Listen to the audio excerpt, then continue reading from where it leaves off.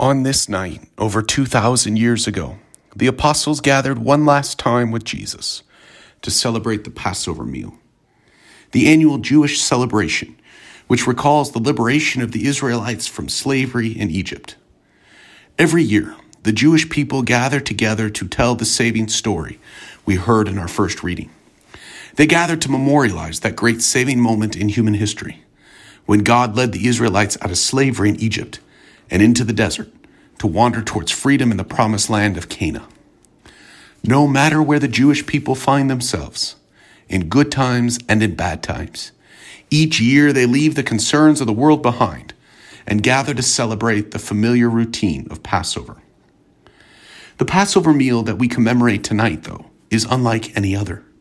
For the Passover meal we hear about in tonight's gospel is not just a memorial of how God saved the Israelites from slavery to the Egyptians, but rather the start of an hours-long journey of God saving humanity from slavery to sin and freeing us to journey towards the promised land of heaven.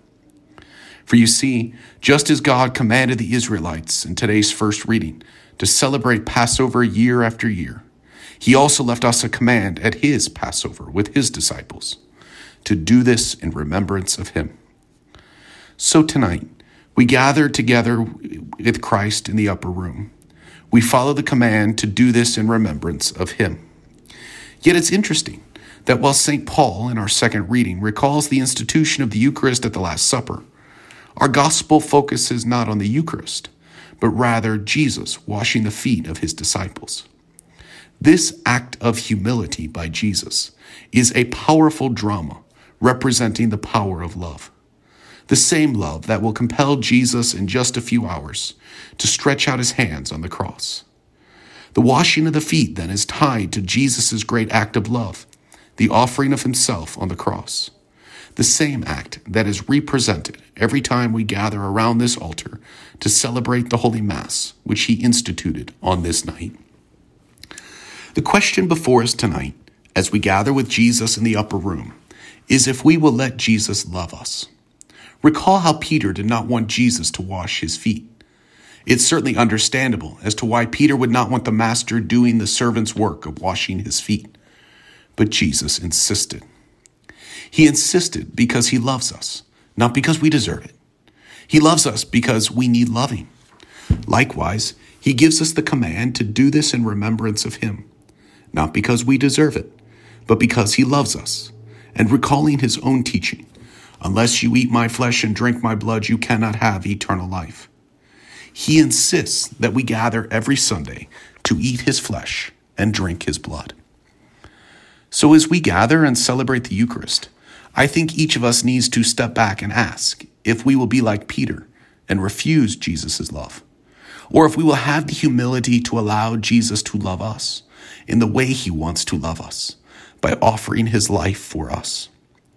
If we want to honestly answer that question, all we have to do is stop and reflect on how faithful we have been in carrying out Jesus' command to do this in remembrance of me by attending Sunday Mass. For how are we any better than Peter denying Jesus' love at the washing of the feet if we refuse to partake in the saving action he tells us to do in memory of him? At the end of the Mass, we will process with Jesus out to the Garden of Gethsemane, where Jesus will ask his disciples if they can spend 1 hour with him. Jesus wants to love them, but they fall asleep. Well, tonight is the opportunity to awaken from our slumber and allow God to love us by committing to carry out this command to do this in memory of me. As we receive the nourishment we need to journey with Christ to the cross tomorrow, and on through his resurrection on Sunday, we have to acknowledge that God has done the hard work. He loves us unconditionally. All that is left for us is to allow him to love us on his terms by following that command. Do this in memory of me.